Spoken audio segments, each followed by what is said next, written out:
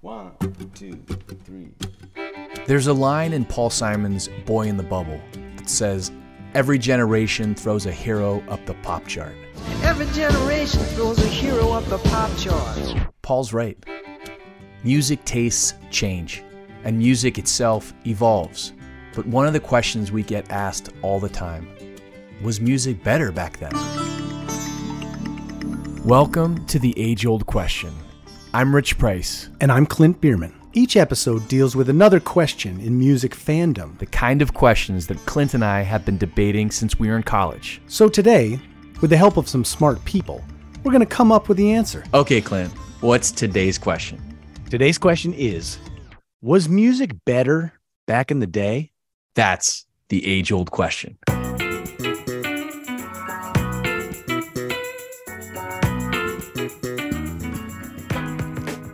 Let's start this conversation with an acknowledgement. In every era where music has been played, there have been people who think it's just not as good as it used to be. In 1824, a leading German music journal of the time panned Beethoven's Ninth Symphony as being too long, too complex, and inventing arbitrary rules to change musical conventions for no good reason just to please its composer. Beethoven's Ninth. That's a famous one, man. That's like the most sublime piece of music ever imagined.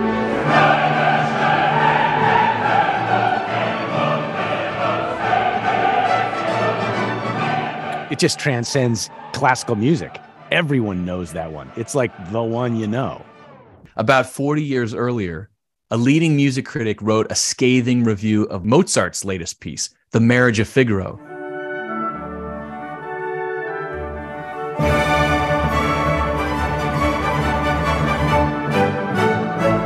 Saying it was too noisy and crudely incorporated too many musical styles into the work. Like Beethoven's Ninth, The Marriage of Figaro is now considered among the greatest works of all time.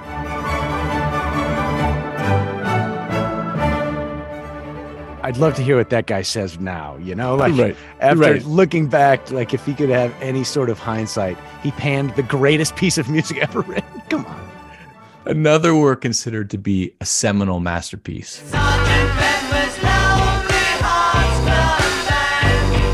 When Sgt. Pepper came out, Richard Goldstein, a music critic for the New York Times, not some like schlocky Albany newspaper. Yeah. No offense to Albany. No offense. Richard Goldstein, writing in the New York Times, called it elaborate confection that lacked substance and depth, and that the Beatles were trying too hard to be avant-garde. Wow. My point is, having the thought that music used to be better is not a new thought. Correct. Yeah.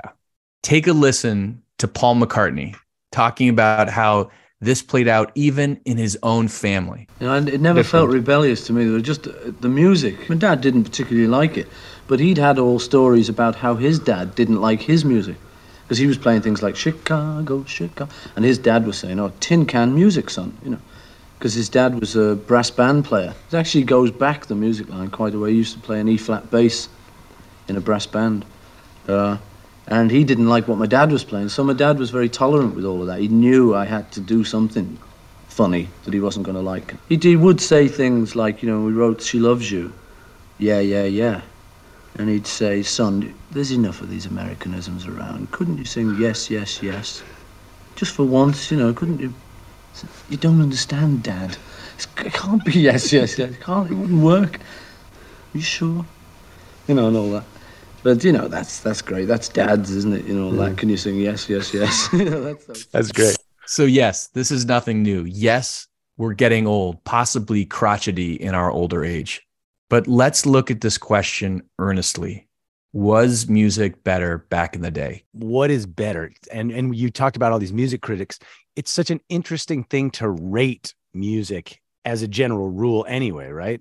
Because you're talking about a piece of someone's soul. And so it's hard to criticize something that someone created. I have a real hard time. I try to always find something good, but there are obvious indications of greatness, right? Right. And so are we talking about the volume of greatness was better back in the day, meaning every band was better?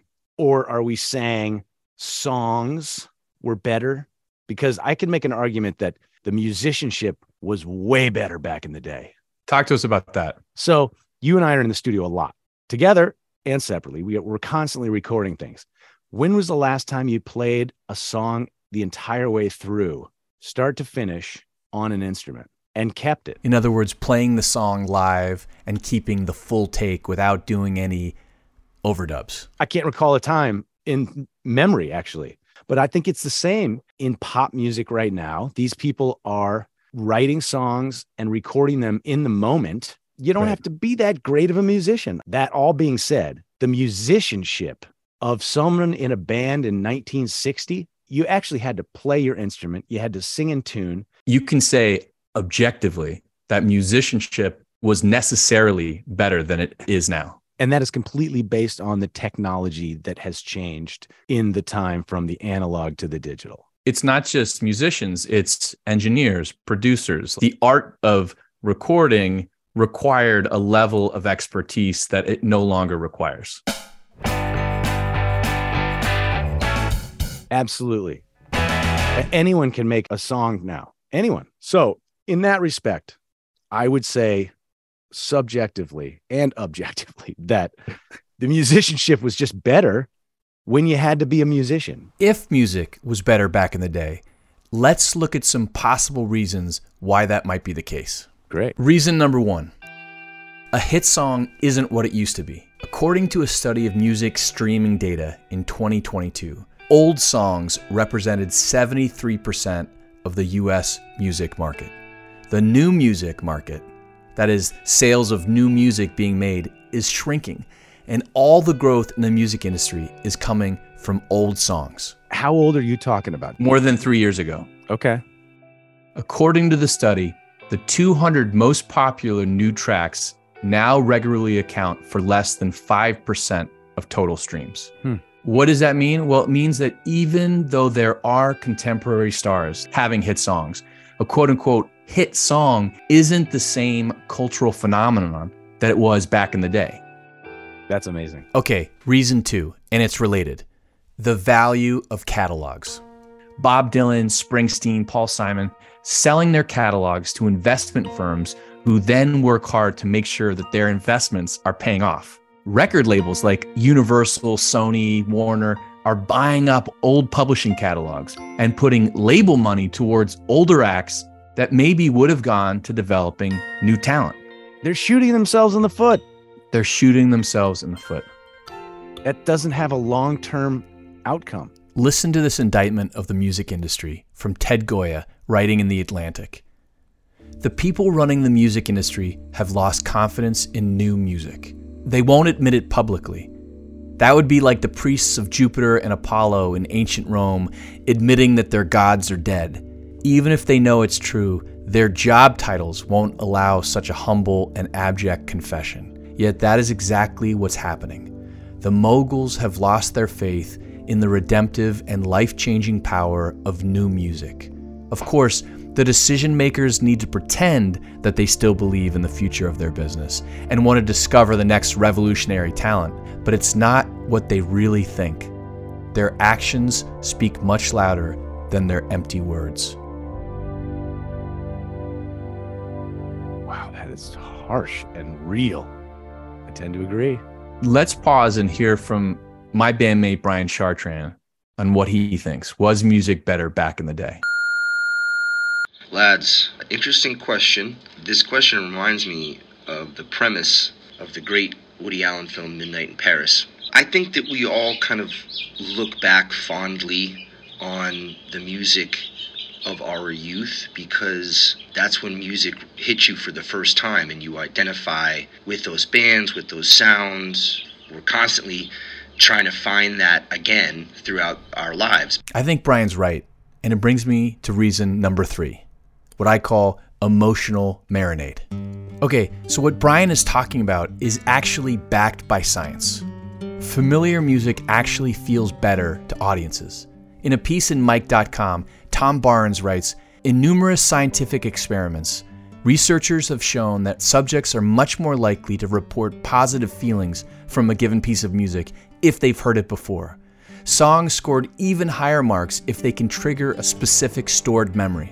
In fact, the emotional centers of the brain are more active when one listens to familiar music. Listen to Jeff Tweedy from Wilco talking about this idea of emotional marinating. Do you feel like you're writing your best songs now? I think I would really want to quit if I didn't feel like I was getting better. I don't know if they're the best songs, but I feel like I'm getting better and enjoying what I do more. And so there's no way you can compete the longer you make music. There's no way you can compete with your early records if they've resonated with people, because they have time to seep into people's lives. And a new record is immediate. And something immediate will never have the same set of emotions with something that's been able to accumulate emotions over a long period of time. So I've kind of resigned myself to the idea that that's just the way it is. They've had 20 years to develop a relationship with the song. So that is about the human experience, not about the music itself. Exactly. So subjectively, music was better back in the day. For everyone, scientifically, because that's just how your brain is wired. It doesn't say anything about the music itself yet. Yes. Right? Interesting. Exactly. Okay. That might be the most important point for me so far. Yeah, that's huge. Let's hear from my other bandmate, Greg Naughton, on what he had to say. Lads, super fascinated by this question. I don't think you said, do I like old music better? That's a subjective question. I do, though. But I think you said, was music back in the day better? And I think that can be scientifically proved that it was better.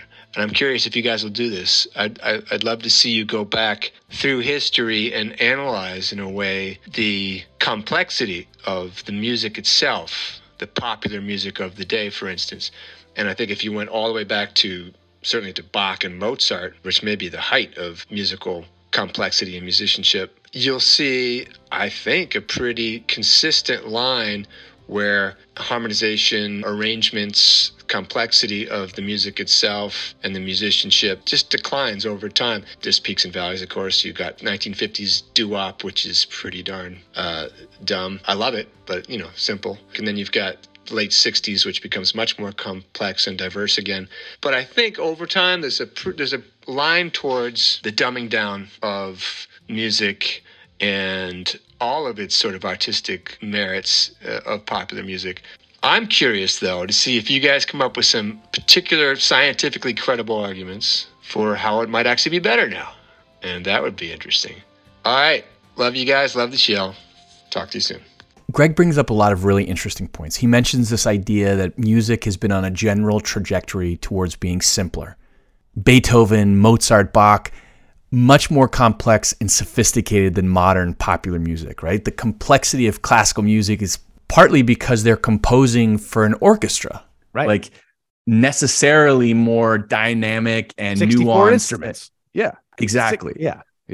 I wonder what Mozart and Beethoven would have done with Pro Tools. Having all of the options at their fingertips, would they have made it more simple?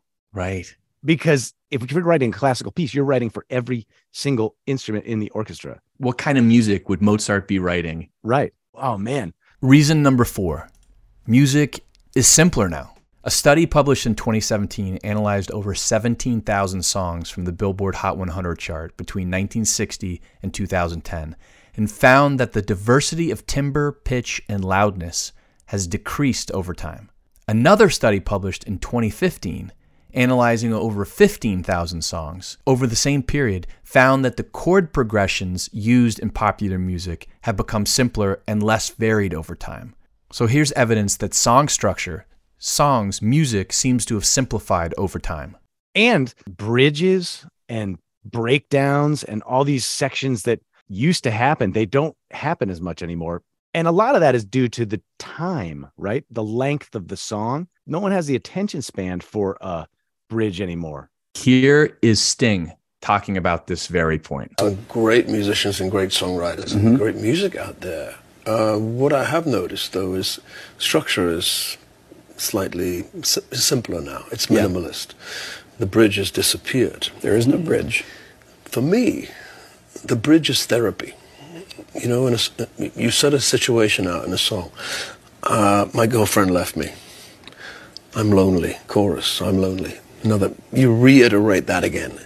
And then you get to the bridge, there's a different chord comes in, and I think maybe she's not the only girl on the block. You know? Maybe I should look elsewhere, and then that leads to that viewpoint leads to a key change in the coda. Things aren't so bad. So it's kind of therapy, and that's therapy for me.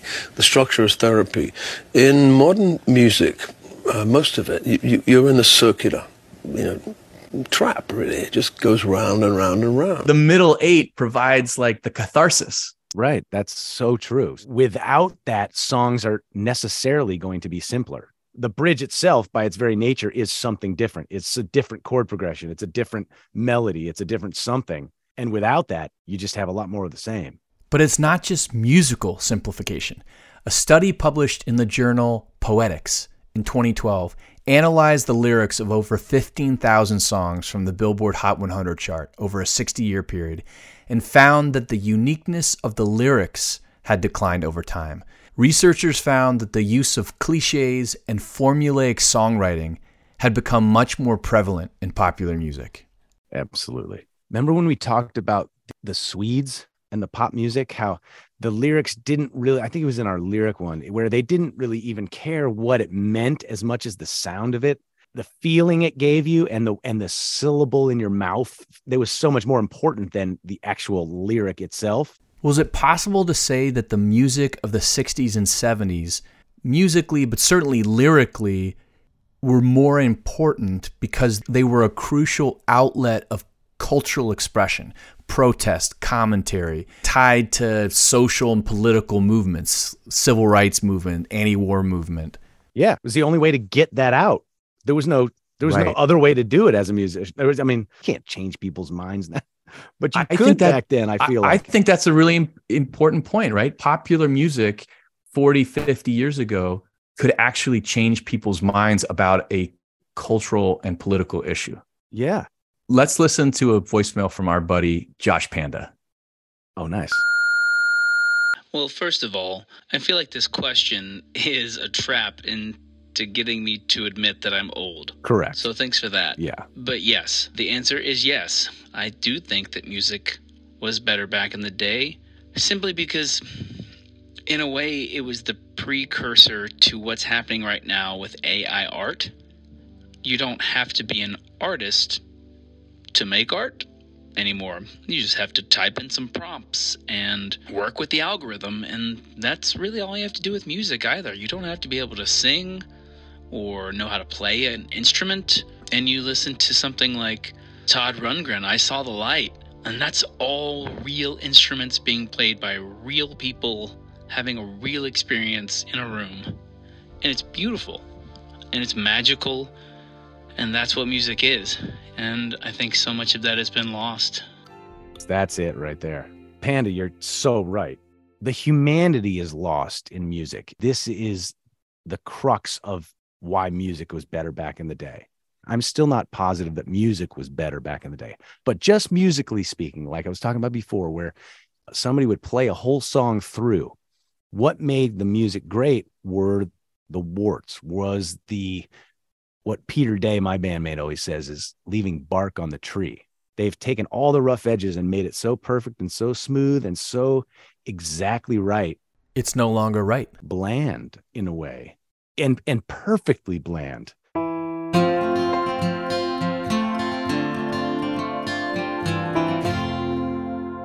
I found an article, Clint, titled 10 Reasons Why Music Sucks So Hard Right Now. I think we should scan through some of the top 10 to discuss. Yes. The writer starts with the point that Josh just made and that you just made. Number 1, technology is in the hands of everyone. Yep. In this case, he thinks that having more recording technology on your standard laptop than the Beatles had at Abbey Road Studios is a bad thing. Yes, agreed.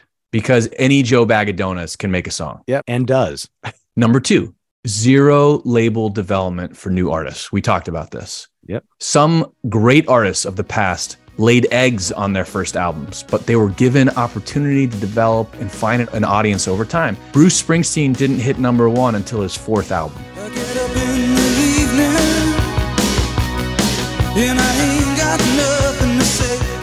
Number 3, no 10,000 hours invested from new artists. That is it right there. This gets to the question of the proverbial 10,000 hours to become an expert. That back in the day, there were artists who literally put in those hours. Think about the Beatles in Hamburg, or Springsteen playing in the dive bars of Jersey.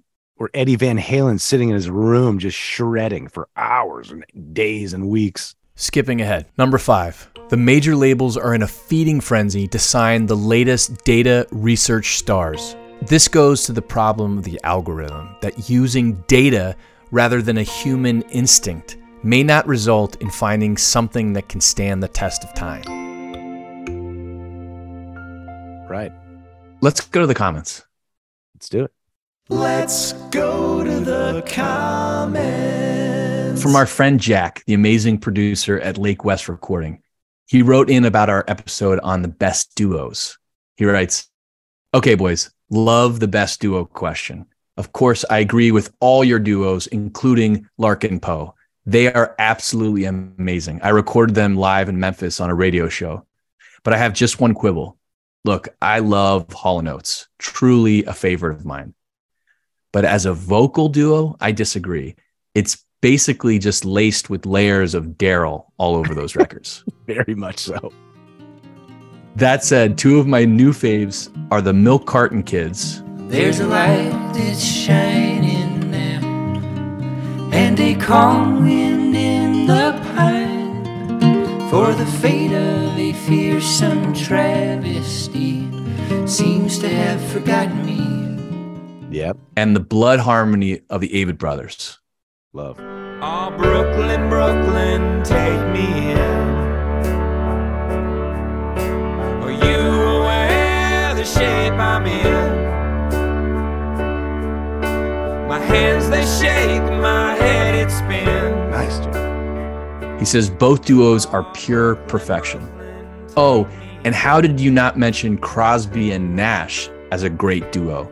Have you ever heard their duo version of Guinevere? Let's listen. Let's listen. Guinevere had green eyes like yours, milady, like yours. Thank you, Jack. Ooh. All right, Clint. Our VIP guest, Jeff Simons. I bet Jeff's going to have some thoughts on this topic. Oh, yeah. He's going to have a lot to say. Let's call him. Hello. Hey, buddy. Hey, Jeff. Hi, guys. It's so good to get you back on the age-old question. You, as we've said many times, you are a fan favorite, and it's been too long since we've had you on. Today, we're talking about, was music better back in the day? Well, I assume you're talking about 1985, which was my day. I think it's a mixed bag. That is a really interesting question. I think my short answer is no, but I know why people would feel that way.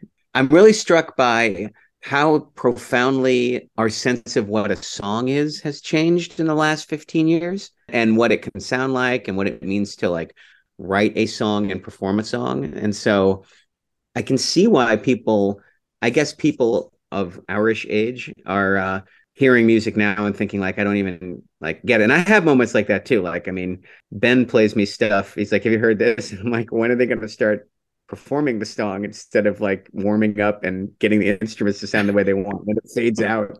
But I was thinking like, music didn't really change from Bach to 1900, right? Like if I play you classical music from that range, unless you're a classical music fanatic, you'll be like, they pretty much all sound like it's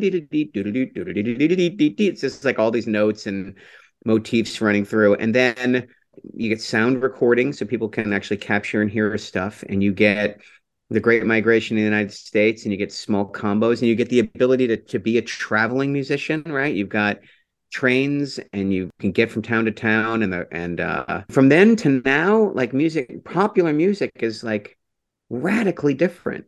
So I don't think it was better, but I think that the insistence that anything that sounds like something that happened before is unnecessary is a really short-term and ultimately small-minded point of view. Totally agree. Yeah, it's interesting. I mean, we've talked about if you can make a case for the fact that music was better back in the day, what is that case?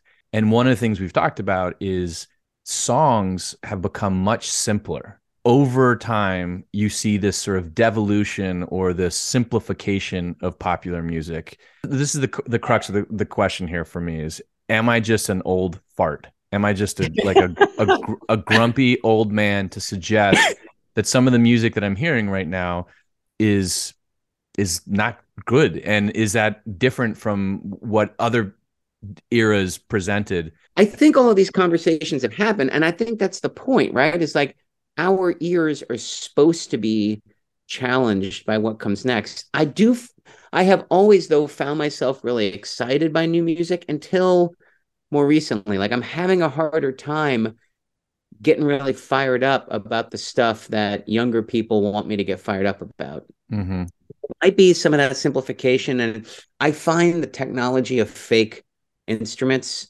hard to enjoy. Like, the first time you heard a distorted guitar in 1965 and you grew up on like Charlie Christian, you're like, why didn't they fix that? Like, that's fundamentally incorrect. Of course, we're all like, finally a guitar that sounds like what I want it to sound like. So I'm sure I'm part of a conversation that I was inevitably going to be a part of, but I do find the mechanization of music, also just the dominance of click tracks and loops, and like there's no breathing and there's no kind of acoustic line feel. This was the point I was going to make, and it's one that Clint has made a couple times on the show, is that in some ways, like, as technology has become more and more part of the making of music, producers, artists are seeking more perfect recordings. And if you listen to some of those isolated tracks of the Beatles, you hear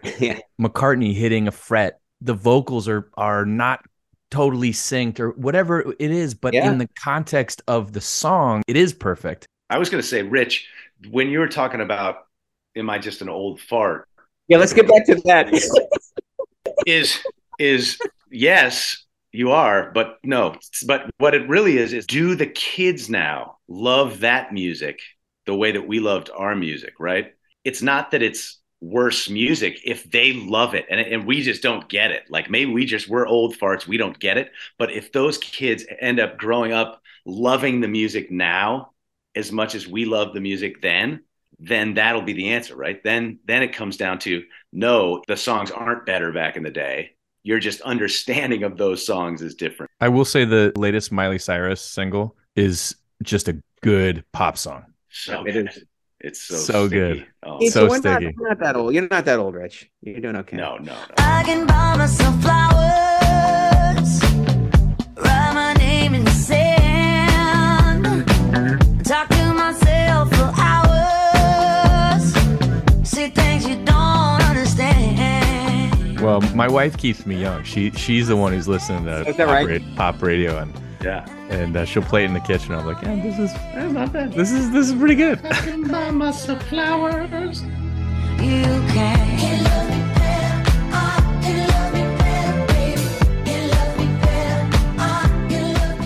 Well, before we let you go, I want to ask you, you just released a new single, 48 Lines for 12 Men.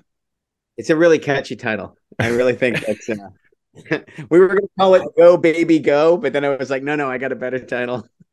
I love the single, and I'm psyched for people to check it out. Tell us about the song and tell us about putting it out yesterday. Oh, you are kind to bring that up. Yeah, so I went to a concert by a band called The Hold Steady, who I just loved. And this was back. This is way back. This is when my wife was pregnant with our daughter, and she was like, maybe 4 months pregnant. We were like, we can go to a show. And we were standing in the back being responsible. And like 3/4 of the way through, this jackass just had that, like, I'm going to the front. And he was just plastered. So he just put his head down and just pushed his way through the crowd. And he like clipped her and knocked her over. And I had one of these very few mist of red moments in my life. Like, I just took off after the guy, and I had the whole thing in my head. Like, I'm going to grab him by his collar. I'm going to spin him around. I'm going to put his face off my knee. And then we're going to have a conversation about respect and personal space. And the crowd is closing around him, and I'm clawing at him, and I get a hand on his shoulder, and then somebody dislodges it, and I lose him. And I'm like, hey, the last time I checked on Suze, she would have been knocked to the floor. Right. I turn around. Better go check on my wife. She's like, wow, 25 yards behind me, like looking at me like with this, like, what is wrong with you? Right. And so I just tried laughing. And so I came up with this idea of a song. Like, what if I could like come up with like 12 of those kinds of like dumbass guy stories? So it's 12 verses, 12 different guys. Each one gets 4 lines, and it's just little clips. And some of them are 100% autobiographical, and some of them I kind of smashed 2 or 3 people together. But you'll recognize all of them. And anybody who's lived more than 20 years and interacted with other people will recognize the bad mistakes made by the dudes in the song. So Johnny was a kid who grew up in Scituate. He had a million one-liners and a problem with barbiturates. He's a bartender and a bartender's son. His race was over before it even begun. My favorite one is the guy Ruby, the guy who locks himself outside of his car with his restaurant uniform in the back seat. That is a real event. I was at the Annapolis Mall when I was in high school. My friends and I were walking in, and this guy was kicking the side of his Camaro and cursing, and he had these like real like Maryland redneck. It's like, I'll spit on this car, man.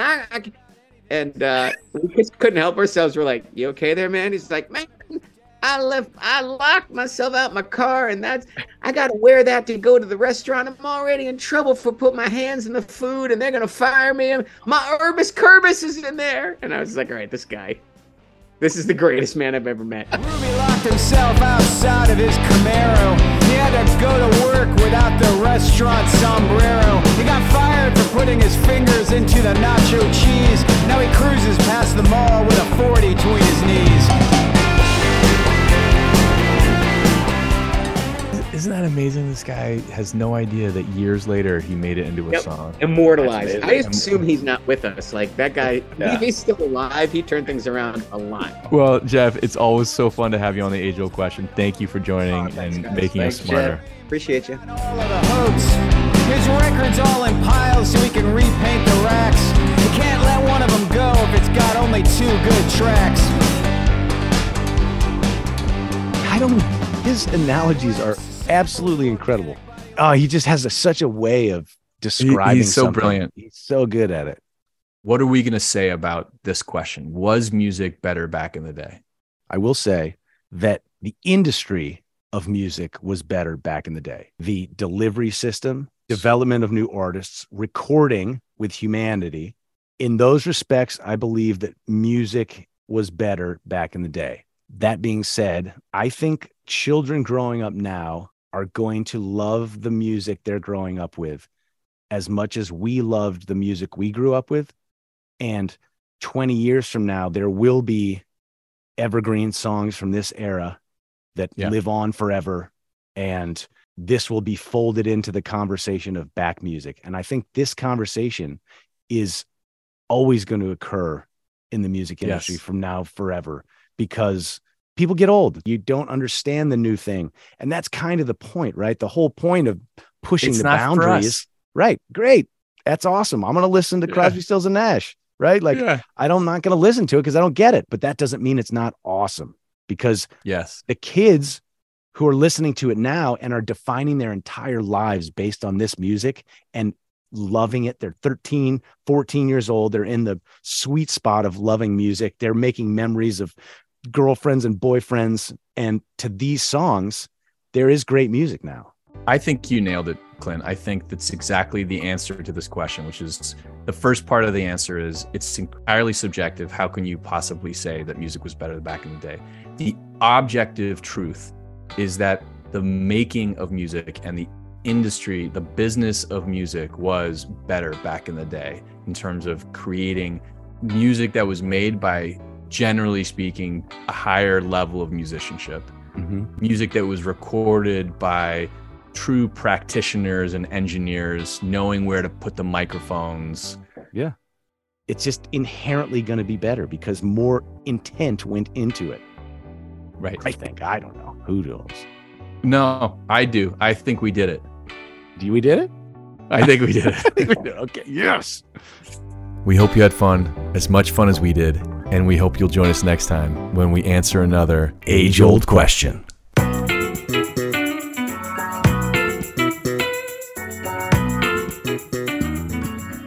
Follow us on Instagram at The Age Old Question. Facebook, The Age Old Question.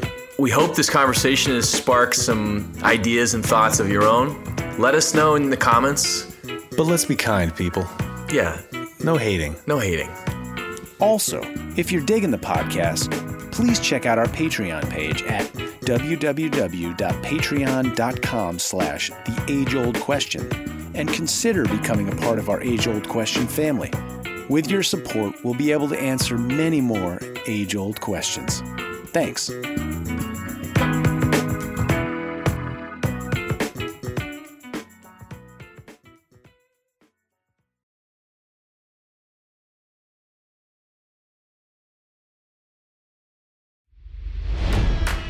It's NFL draft season, and that means it's time to start thinking about fantasy football. FantasyPoints.com features industry-leading experts and prognosticators using proprietary hand-charted data to help you score more fantasy points. FantasyPoints.com is the place to go for whatever kind of fantasy football you play. Whether you play fantasy football, daily fantasy sports, or do a little bit of everything, Fantasy Points has the meticulously researched content to guide you to victory. And why wait for the fall? Fantasy Points also covers the new spring football league, the UFL. Join the guru, John Hansen, Scott Barrett, Joe Dolan, and other massive names in the fantasy football universe with an exclusive offer. Use code Pantheon for 15% off any Fantasy Points package, including the all-in package, with access to every article, tool, and data nugget that Fantasy Points has to offer. That's FantasyPoints.com and code Pantheon for 15% off at Fantasy Points. FantasyPoints.com, code Pantheon. Score more fantasy points.